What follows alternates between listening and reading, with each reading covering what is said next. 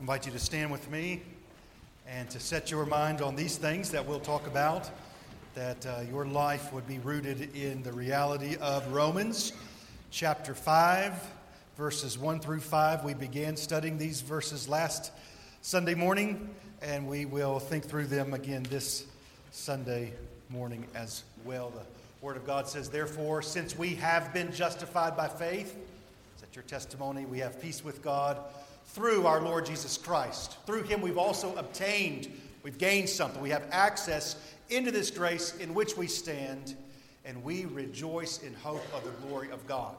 Now here's our focus for this morning.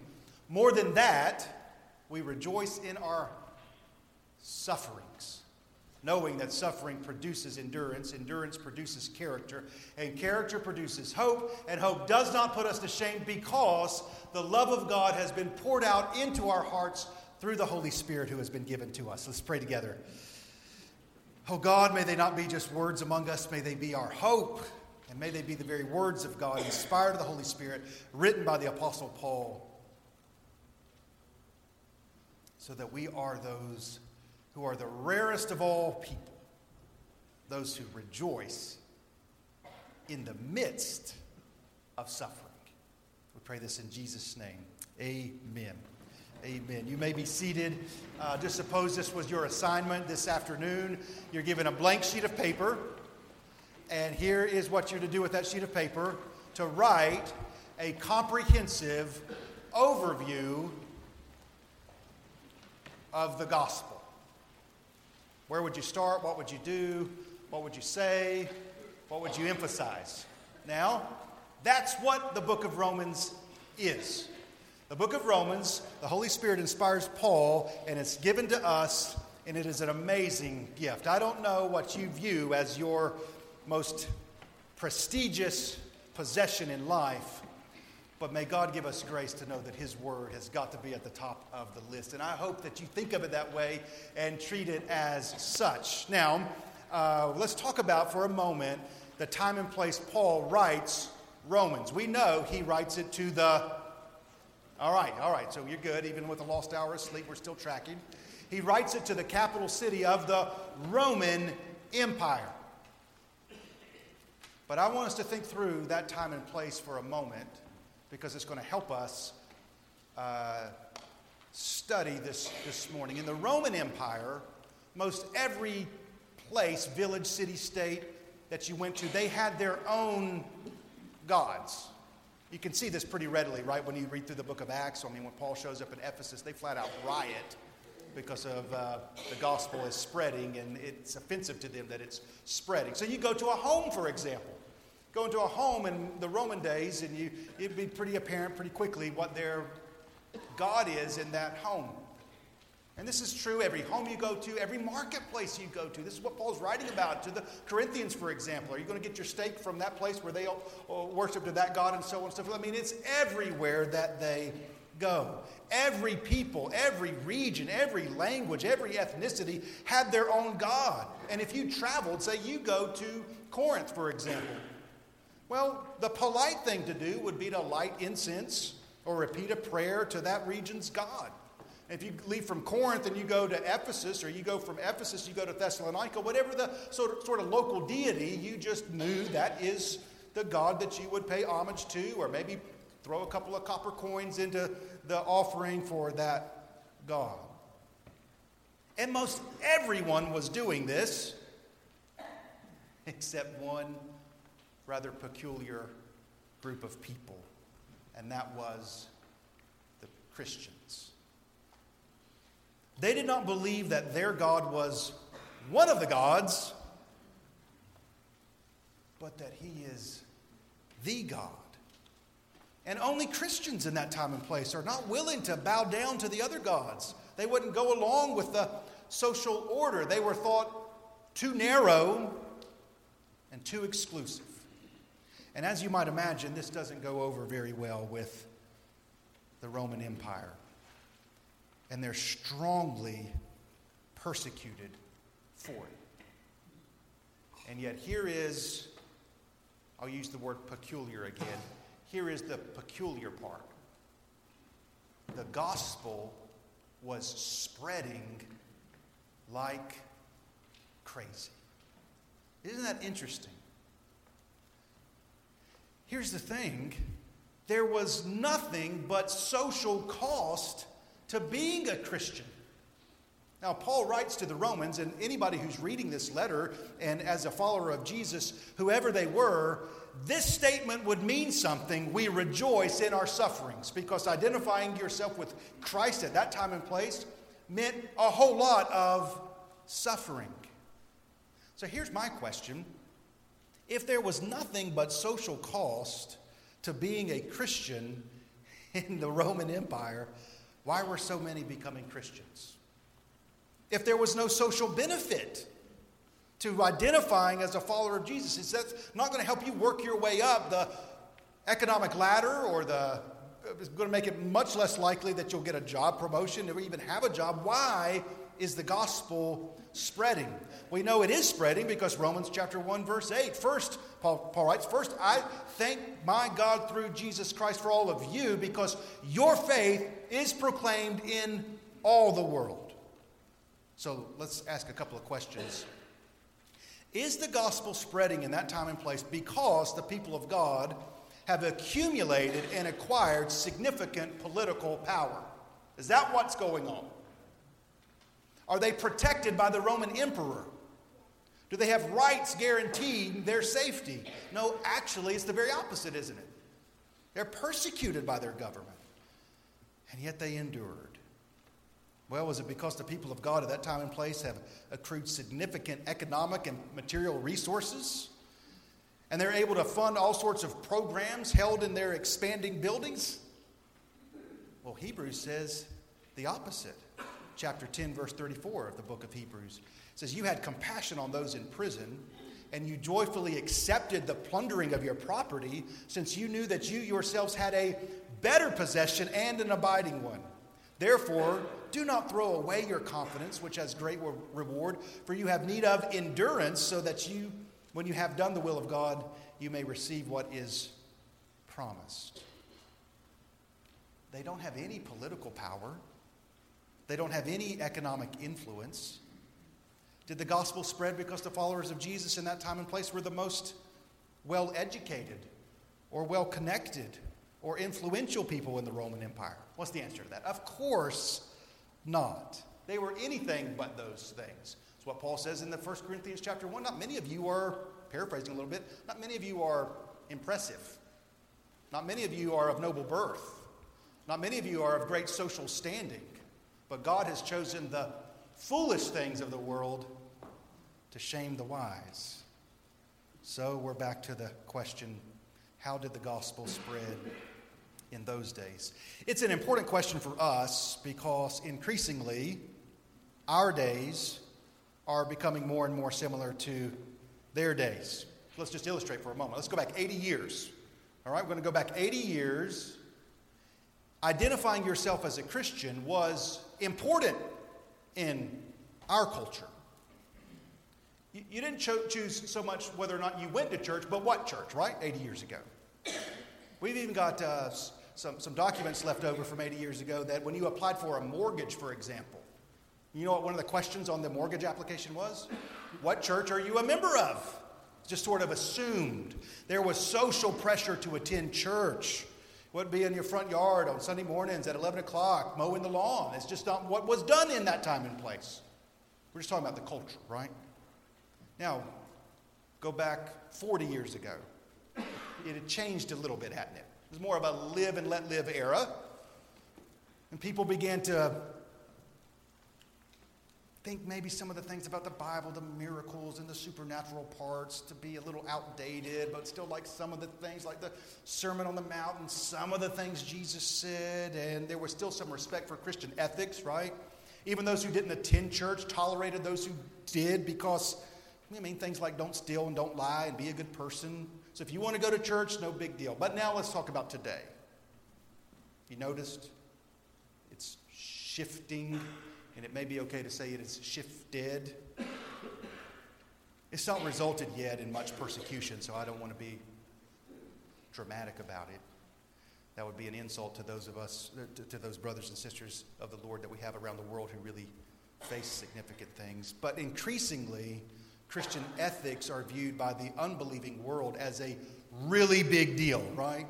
It has begun, and in my estimation, will only increase. That the unbelieving world views Christian ethics as a hindrance, particularly on issues like sexuality and gender. The social pressure has switched from the point of identifying yourself as a Christian is different than it was 80 years ago, right? In not too many years, it will be a hindrance to getting that job, to getting elected to that office, to gaining admission to that school, your voice being tolerated in that place. And all the research currently shows, it's already showing up in this way, that fewer and fewer Christians are vocalizing their witness in the world. Because here's what you are told over and over again. Shh, right? Don't talk about that here. And what unfortunately is beginning to happen is Christians are kind of retreating back into their little huddles, and we'll stay in here, but having a witness out there, well, but let me ask you this question. Was that what was going on when Paul wrote the book of Romans? Is that what's going on in Paul's life? No, he's taking the gospel forth, and the gospel is spreading. And our understanding of Romans chapter 5, verses 1 through 5, is going to change over time. And I don't mean we're not understanding it right, but maybe our experiencing of it is going to change as we go along. And the key word here is endurance. Will we have a faith that endures when there is no social benefit, only social cost to identifying myself as a follower of Jesus? So we're going to take a case study. What we're going to do is we're going to hold our spot here in Romans 5, and we're going to go over here to John chapter 4 and show how the gospel was spreading in that time and in that place. So the Gospel of John chapter 4, Jesus speaks with the person we often refer to as the woman at the well, and it's going to be a demonstration of how the gospel was spreading. Now, Romans was written around 57 A.D. The Gospel of John, written a little bit later, 70 A.D. or so. But John, as he writes his gospel, gives an illustration how Jesus shares the gospel with this woman that's indicative of how the gospel was spreading. Now let's connect the dots. We're hanging together. We'll learn how the gospel will continue to spread in our day by seeing how the gospel was spreading in that day. And then at the end, we'll talk about how suffering is involved in those things. You up for that? Yeah. All right, good. Let's do it. John chapter 4. Let's look at verse 29 just to start out with. This is the woman. This is at the end of her encounter with Jesus. It says, "Come, see a man who told me all that I ever did. Can this be the Christ?" They went out of the town and were coming to him. Then look at verses 39 to 42. Many Samaritans from that town believed in him because of the woman's testimony. "He told me all that I ever did." So when the Samaritans came to him, they asked him to stay with them, and he stayed there 2 days. And many more believed, right? The gospel spreading, we're seeing that. Because of his word, they said to the woman, "It is no longer because of what you said that we believe. We have heard for ourselves, and we know that this is indeed the Savior of the Samaritans." No, the Savior of the local the Savior of the world. So the gospel is spreading. Let's ask a couple of questions. Question number one, how is the gospel spreading? I'll go on and give you the answer, and then we'll walk through it. The gospel at that time was spreading through individual people sharing out of their own transformed lives as a result of meeting Jesus. Was that a little too wordy? Here's how the gospel is spreading. Then, and I believe this is how the gospel will spread today, is through individual lives sharing out of a transformed life after meeting Jesus. It spreads here in this village through an ordinary woman who is straightforward and honest about what has happened in her life. Had she been to a seminar to train her how to share her faith? No. Has she learned a lot of strategies to sharing her faith? And those things I'm not in any way implying are not helpful. What has happened is her life has been transformed by the love, grace, and confrontation of Jesus. So let's read the whole account and see where she started, where she ended, and how she got there. Let's pick up in verse number 4. He is Jesus. Jesus had to pass through Samaria, so he came to a town of Samaria called Sychar, near the field that Jacob had given to his son Joseph. Jacob's well was there, so Jesus, wearied as he was from the journey, was sitting beside the well. It was about the 6th hour. There came a woman of Samaria to draw water. Jesus said to her, "Give me a drink," for his disciples had gone away into the city to buy food. The Samaritan woman said to him, "How is it that you, a Jew, ask for a drink from me, a woman of Samaria? For Jews have no dealings with Samaritans." Jesus answered her, "If you knew the gift of God and who it is that is saying to you, 'Give me a drink,' you would have asked him, and he would have given you living water." The woman said to him, "Sir, you have nothing to draw water with, and the well is deep. Where do you get the living water? And are you greater than our father Jacob?" Well, we can answer that with one word, yes. But he gave us the well and drank from it himself, as did his sons and his livestock. Jesus said to her, "Everyone who drinks of this water will be thirsty again, but whoever drinks of the water that I will give him will never be thirsty forever. The water that I will give him will become in him a spring of water, welling up to eternal life." The woman said to him, "Sir, give me this water so that I will not be thirsty or have to come here to draw water." Jesus said to her, "Go call your husband and come here." The woman said to him, "I have no husband." Jesus said to her, "You are right in saying, 'I have no husband,' for you have had 5 husbands, and the one you now have is not your husband. What you have said is true." The woman said to him, "Sir, I perceive that you are a prophet. Our fathers worshipped on this mountain, but you say that in Jerusalem is the place where people ought to worship." Jesus said to her, "Woman, believe me, the hour is coming when neither on this mountain nor in Jerusalem will you worship the Father. You worship what you do not know. We worship what we know, for salvation is from the Jews. But the hour is coming and is now here when the true worshipers will worship the Father in spirit and truth, for the Father is seeking such people to worship him. God is spirit, and those who worship him must worship in spirit and truth." The woman said to him, "I know that Messiah is coming, he who is called the Christ. When he comes, he will tell us all things." Jesus said to her, "I who speak to you am he." Just then his disciples came back. They marveled that he was talking with a woman, but no one said, "What do you seek?" or "Why are you talking with her?" So the woman left her water jar and went away into the town and said to the people, "Come see a man who told me all that I ever did. Can this be the Christ?" They went out to the town and were coming to him. It's a pretty remarkable encounter, isn't it? That Jesus has with this woman at the well.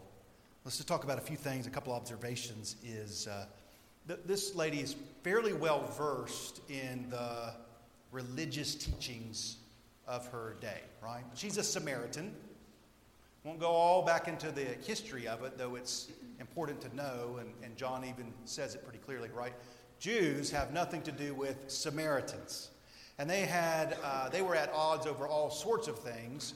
One of the primary things is the manner which they worship. All right, so she starts rehearsing all sorts of lines where our forefathers, and they worshipped it here in this well, and Jacob dug the well, and he even watered his livestock. I mean, she's paid attention in the lessons.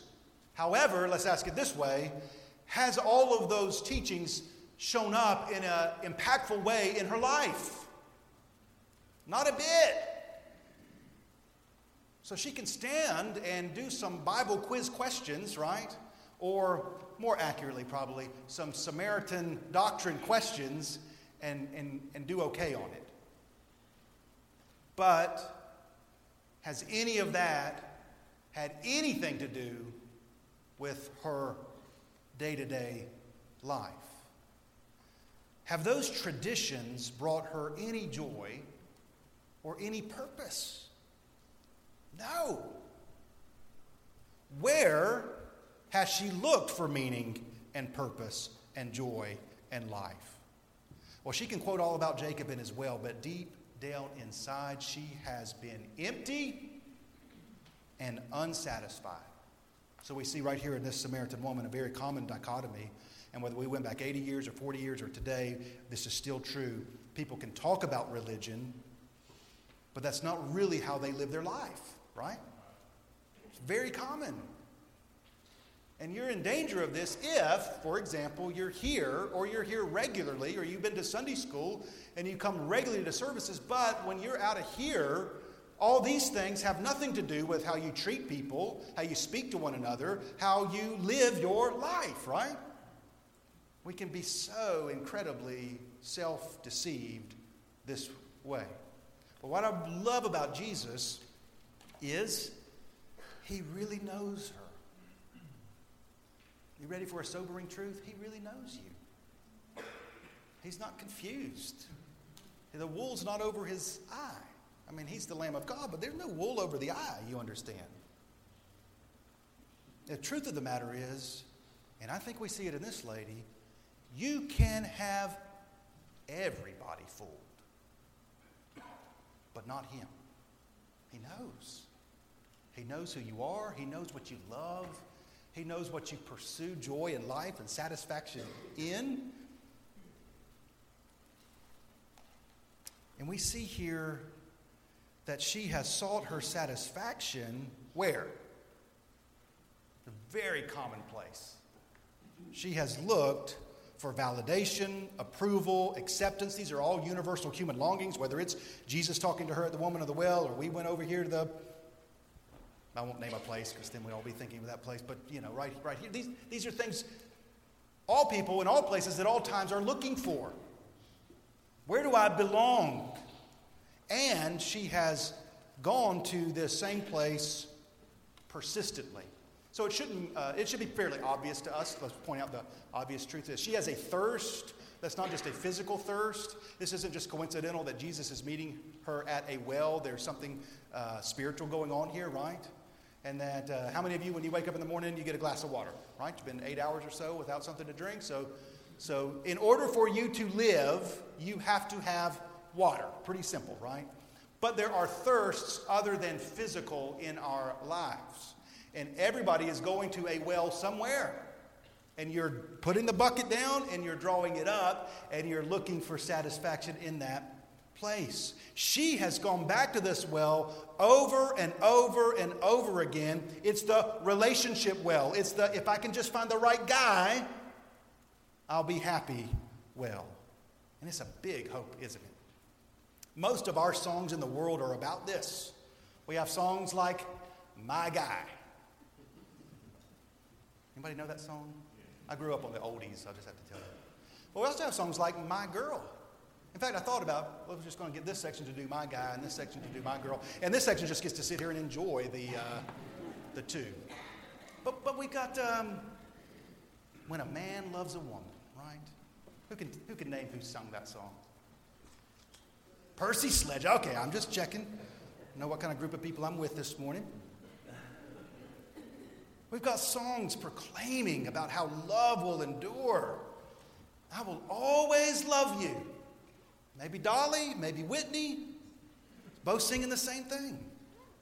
I'm going to keep on loving you. I'm just aiming to get some songs stuck in your head. That's just what's going on here. We sing about endless love, or that love will lift us up where we belong. Now, I'm sure they wrote songs, love songs after the 1980s, but I don't know them.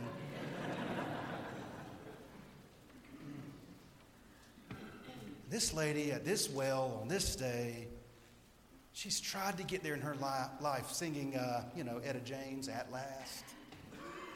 But she shows up here singing, I still haven't found what I'm looking for. But she keeps going back to that same well. Many of us, never been to Samaria, right? But you've been to this well, haven't you? And man, it is such a hope that if we can just find the right person, the unbelieving world often comes to this well because it's as close as we can get to a meaningful relationship when we're disconnected from God. That's why it's such a common well. That's why the songs are about it and the movies are about it. But it's not the only well. so many other wells, but the result is the same. She's not been going over and over to Jacob's well. She's been going to the relationship well, and she remains so incredibly thirsty. In fact, her pursuit of satisfying her thirst has been so extensive that apparently she's earned quite the reputation in the village. You know, I might not have a lot in common with the Apostle John, but I have this much in common. I always know what time it is. And when John writes, he's always pointing out what time it is. Did you say Jesus is sitting there, and it's the 6th hour.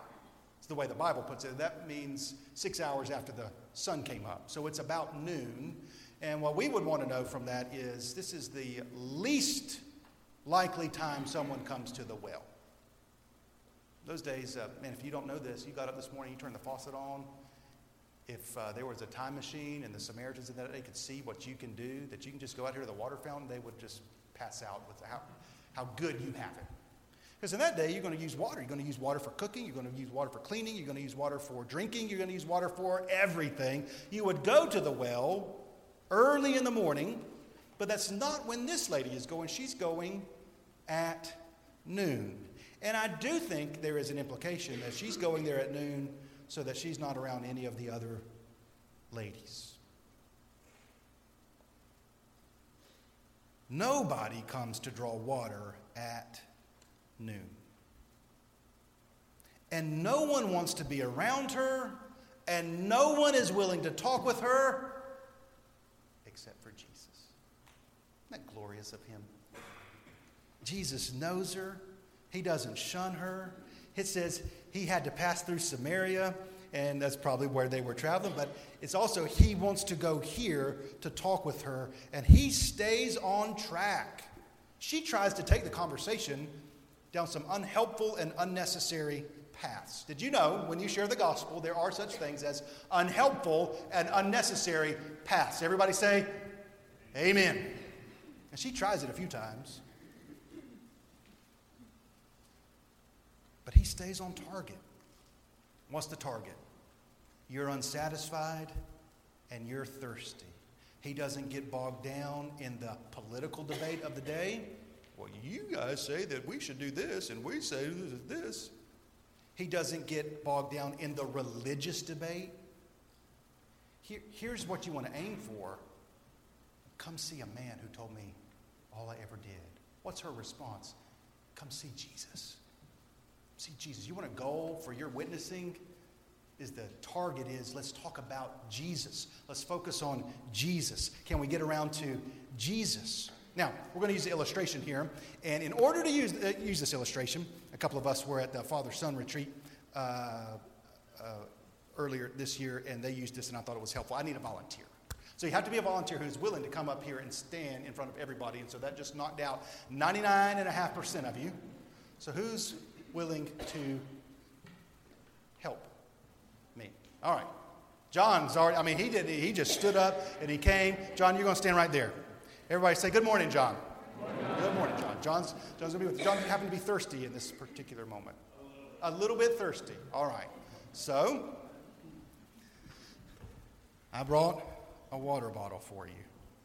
You might not be able to see this too well, those of you sitting in the back, but would you like to take a sip of this water? Not particularly. John and I didn't even rehearse this, and that is the spot-on answer. Oh, you said that one there. Now, how about this water bottle, John? Would you like to take a sip out of this water bottle? And I will show and emphasize to you, the seal is still on, right? So it's been unopened. Are you up for drinking from this? A little better. We're preaching here, John. Help me out a little bit. Not a little better. That is much better. Listen to it. There it is. Rehearse it. Perfect. Take that one on back. You're welcome to keep the water bottle. The point is fairly obvious, isn't it? Which would you drink from? People will drink from this one, provided what? They are thirsty enough and they don't know there's any alternative. That's a good understanding, in my estimation, of who I was before I knew Jesus. Still got the same thirst. And really what this is I just got a little sand, a little dirt out of the yard out there and then just mixed it in, right?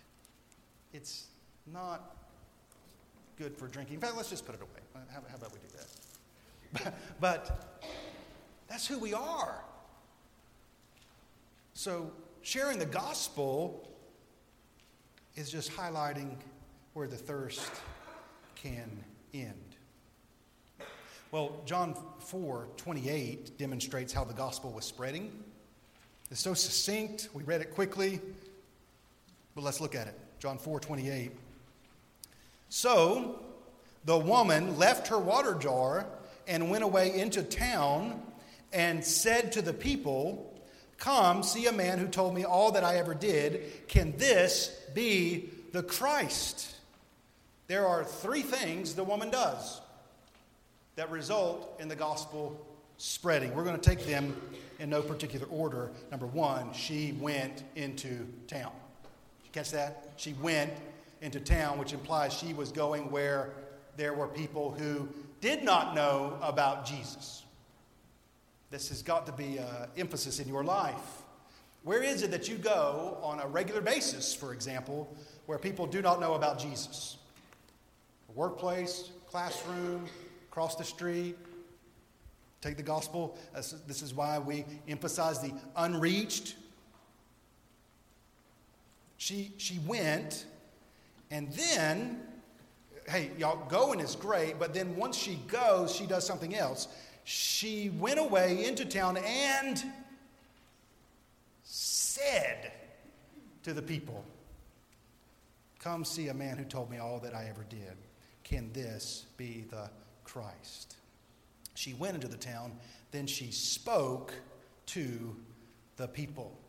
And what does she talk about? She talked about Jesus, right? And she talked about what was going on in her own life. So it wasn't strange. It wasn't weird. It wasn't like she got this odd tone of voice, and all of a sudden now we're talking about Jesus, and it's awkward, right? Now, I love some gospel tracts, y'all. I just got to be honest. These are three of my favorite. And I love a gospel tract. Here's a simple outline of God's way of salvation. And it is a simple outline of God's way of salvation. And then I got another gospel tract. It's What is the Gospel? And this is a really helpful one too. And then another one, Becoming a Christian. I love gospel tracts. But there is part of me that thinks, wouldn't it have been strange if this morning I was in the fellowship hall and I got with another basketball fan and I got this track out and said, how to talk about the North Carolina Duke game from last night. And then I opened it up. Step number 1, did you see the game last night? It was airing on ESPN. You know what I'm saying. We won't belabor this.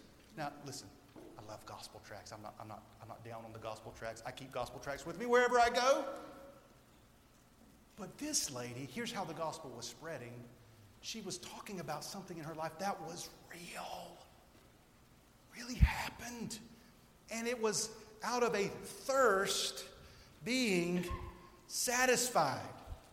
I told you there was 3 things that happened. 1, she went. 2, she spoke. And did you see the third thing? When she went back into the town, she'd left something behind. So the woman left her water jar. What's this talking about? Well, it's talking about that she knows where to find satisfaction now, doesn't she? It's not in the hope of finding the right guy, but now her hope is in the right guy has found her. She knows the Savior. The gospel spreads when we go to people and speak to them.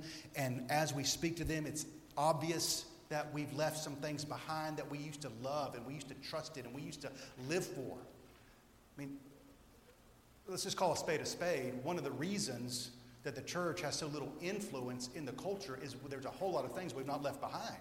And we call it Christianity. And it's like we're going to sip on the good water bottle, but we still always got this right in the pocket. And we always go back to it.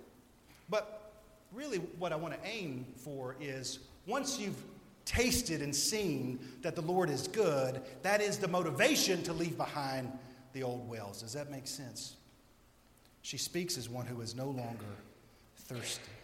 And she invites, let me give you a pastoral exhortation. She invites and encourages and welcomes others to investigate Jesus for themselves. It does start with what happens to her, but that's not where it ends. They said to the woman, it's no longer because of what you said that we believe, for now we have heard for ourselves. You can talk and talk and talk about the well, but there comes a time where they have to drink for themselves. You can lead a horse to water. You can lead someone who doesn't know Jesus to the gospel, but they have to drink for themselves. And friends, not everybody is going to take it as well as happened in this village. I was talking to Chris Sykes, our dear friend, he and his wife are serving Jesus in Taiwan and his children. I was talking to him this past week and just catching up, and he told me a story. He said, every morning I talk to my son. His son Santiago is a little guy, 2 years old or so. And he says, every morning I say to my son, I whisper in his ear, I bring him close, I say, Daddy loves you, Daddy's proud of you, and Daddy thinks you're handsome. And he says, every morning Santiago's eyes get big and he says, wow. So I'm taking Juliana to pre-K this week. And I thought, man, Chris, that was such a great idea. So I'm getting her out of the truck to take her in. I pick her up and I say, Juliana, come here. And I pick her up and I hold her close and I say, Daddy needs to tell you something. I said, Daddy loves you. I'm proud of you. And Daddy thinks you're beautiful. And she looked at me and she said, Daddy, that doesn't even rhyme.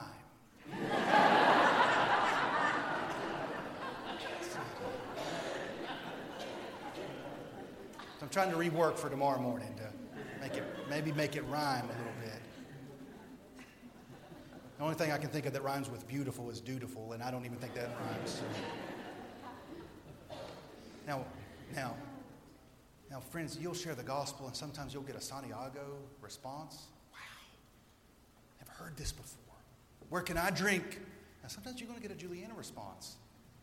What are you talking about? It's lame. She didn't say that, but I sure felt like she had. Said, that's boring. That's outdated. Get with the time. You understand what I'm saying. But gospel proclamation is a thirst-quenched person speaking to one whose thirst hasn't been quenched yet, whether they realize it or not. And everyone who shares about Jesus at one time, I know I can. Can you? You can go back and look. Man, I spent so much time drawing from that well. The work well. Man, my career, or my children, if they excel, and my relationship, and we all have wells we have drawn from. But they believed, verse 41, many more believed because of his word. Just to emphasize this, look down in verse 50. It's a different scene, but I just want you to show you that John's writing about how the gospel spreads. Jesus said to him, go, your son will live. The man believed the word that Jesus spoke. We could keep going all through the gospel of John, but faith comes by hearing, hearing by the word of Christ. Well, real quick, let's read the verses in this scene that we haven't read, and that's verse 31. Meanwhile, the disciples were urging him, saying, Rabbi, eat. But he said to them, I have food to eat that you do not know about. So the disciples said to one another, I love these guys, don't you? Has anyone brought him something to eat? His thoughts are always on a different plane, and we're like that too. Jesus said to them, my food is to do the will of him who sent me and to accomplish his work. Do you not say there are yet 4 months, then comes the harvest? Look, I tell you, lift up your eyes and see that the fields are white for harvest. Already the one who reaps is receiving wages and gathering fruit for eternal life, so that the sower and reaper may rejoice together. For here the saying holds true, one sows and another reaps. I sent you to reap for that which you did not labor. Others have labored, and you have entered into their labor. Well, what is he talking about? He's talking about that sharing the gospel is hard work. It is. It is hard work. But you think about it. You go scatter seed. It's a collaboration between the seed scatterer and the God who sends the sun and the rain, right? You can trust the seed, which is the Word of God. We don't need an improvement on His Word. It tells us that we are unsatisfied until we find Christ. That's what His Word says. But there's a collaboration. But I want you to see that the disposition, this is going to all of a sudden ring some bells back to Romans 5. There's a disposition of the one who's doing the work. And what is it? He does it rejoicing, so that the sower and reaper may rejoice. Rejoice together. Reminds me what the scripture says, and angels of heaven rejoice over one sinner who repents. All right, let's try to put it all together. Therefore, since we have been justified by faith, we have peace with God. Our going to all sorts of wells is over. We have peace with God. We have a soul-satisfying God. That happened, have peace with God through our Lord Jesus Christ. More than that, we have obtained access. Guess what? We get to keep coming back to the well that is His Word, the well that is Him, the well that is knowing and loving Jesus. More than that, we've obtained access into this grace. That's what's in the well, friends. This grace into which we stand. And we rejoice and hope of the glory of God. We've tasted, we can't wait to see. Amen? Cannot wait for my faith to become sight, for me to be with, in the presence of, the one who has satisfied my soul forever. But more than that, we rejoice in our sufferings, knowing that suffering produces endurance, endurance produces character, and character produces hope. Now, what is the suffering specifically that Paul is talking about in this letter? He is writing some people who, man, when it comes to sharing their faith and them not bowing down to the idols that are all around them in Rome, they are suffering for it. They have lost their jobs. Paul himself, you just think about this. He has been scourged with the 39 lashes 5 times. I have to be honest with you, I don't know if I'd have made it to the 5th one. You know what you would need? You need some serious hope and some serious character and some serious endurance. Christians can't go to their neighbor's house in Rome where this is put before them and they're told again and again, drink up, drink up, drink up. It's no longer an option for those who know Jesus. I can't keep bowing down to that. I can't keep worshiping that. I can't. God's jealous for His glory, you know that? And so when the Spirit comes and something other than God is lifted up, it's an idol. A Christian can't just sit there and say, we'll let be what will be. So Paul is saying here in Romans chapter 5, 2 things about suffering. And you're going to need to know this, and I'm going to need to know this, particularly as the days go by. Suffering serves as both a confirmation and a proclamation. Suffering that I'm willing to endure, that the name of Christ might be proclaimed, which is what Paul's life is all about. It confirms the authenticity of my faith. Now, I'll tell you what won't endure suffering. Fake faith. It won't. Fake faith, man, you'll throw that in. If all it takes is a freshman college professor ridiculing you about Jesus, and you say, I'm done with this, I'm ready to walk away. Well, guess what, friends? You'd never really tasted and seen the Lord is who He is. Or if it's just you got fired, or here's a fine, or they take away the tax exemption status. If that's all it takes for us to up and say, we're done with this, well, guess what that means? It means actually that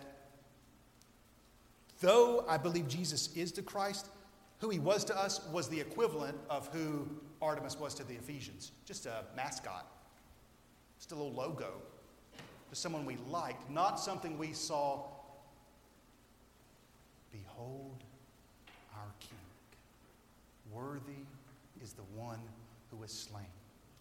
And Paul's whole life is a spreading of the gospel as he joyfully shares where water can be found, in particular when it comes at great cost to himself. So here's the conclusion.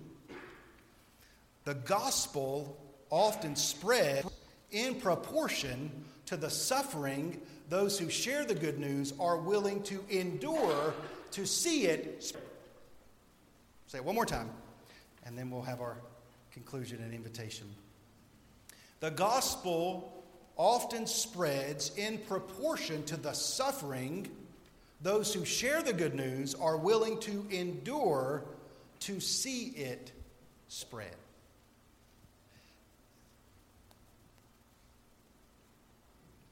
What was Paul willing to endure to see it spread? You know what Romans is? Romans is actually a missionary support letter. That's what Romans is. He's writing the church there because he's going to come through there, and he needs a little financial assistance to get to Spain.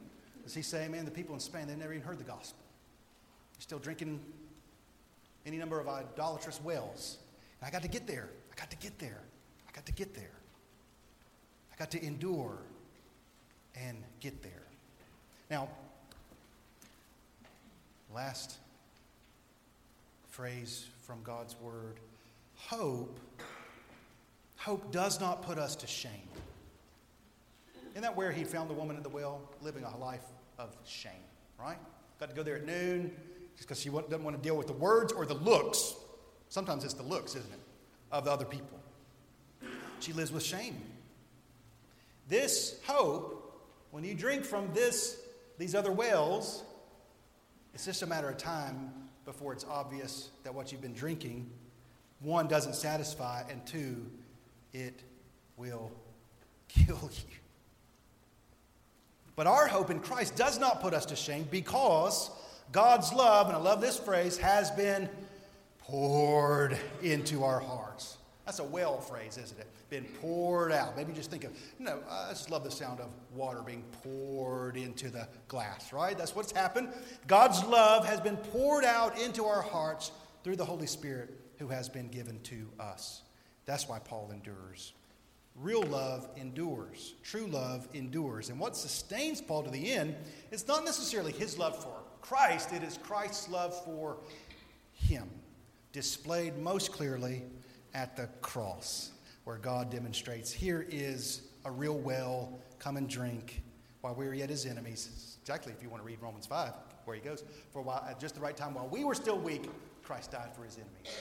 One will scarcely die for a righteous person, though for a good person one may dare even to die. But God demonstrates his love for us, and that while we were yet his enemies, Christ died for us. Let's stand together, and we will pray together, and we're going to have an invitation together. Would you pray with me? A couple things that I would encourage would be, I think, an appropriate response to what we've studied this morning is you might want to seek the Lord's help and wisdom and discernment, though for most of us this won't be hard. Where am I looking for my thirst to be quenched? I'm talking about at the soul level. God, where am I going day after day after day after day?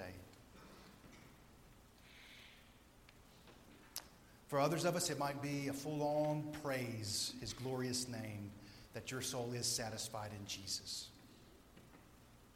Another appropriate way to respond is you might want to seek the Lord, and you are more than welcome to come to the front and pray to the Lord, asking God, would you fortify my faith for whatever might come when there is no longer any social benefit in our culture to following Jesus? Would you help me have the character that endures?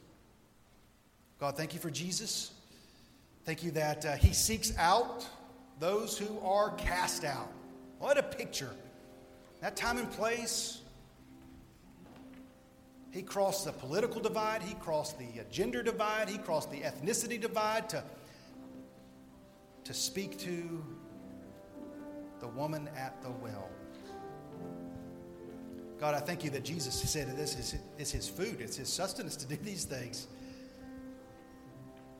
God, I pray if there's anybody here today that feels shame or overlooked or cast out, that they would see clearly they have a place with you. Father, help us to be a church that the gospel is spreading. The gospel is spreading because people's lives are being transformed, and out of satisfied souls they proclaim where water can be found. Lead our invitation time. Help it to be prayerful, worshipful. May your Spirit do a work among us in Jesus' name.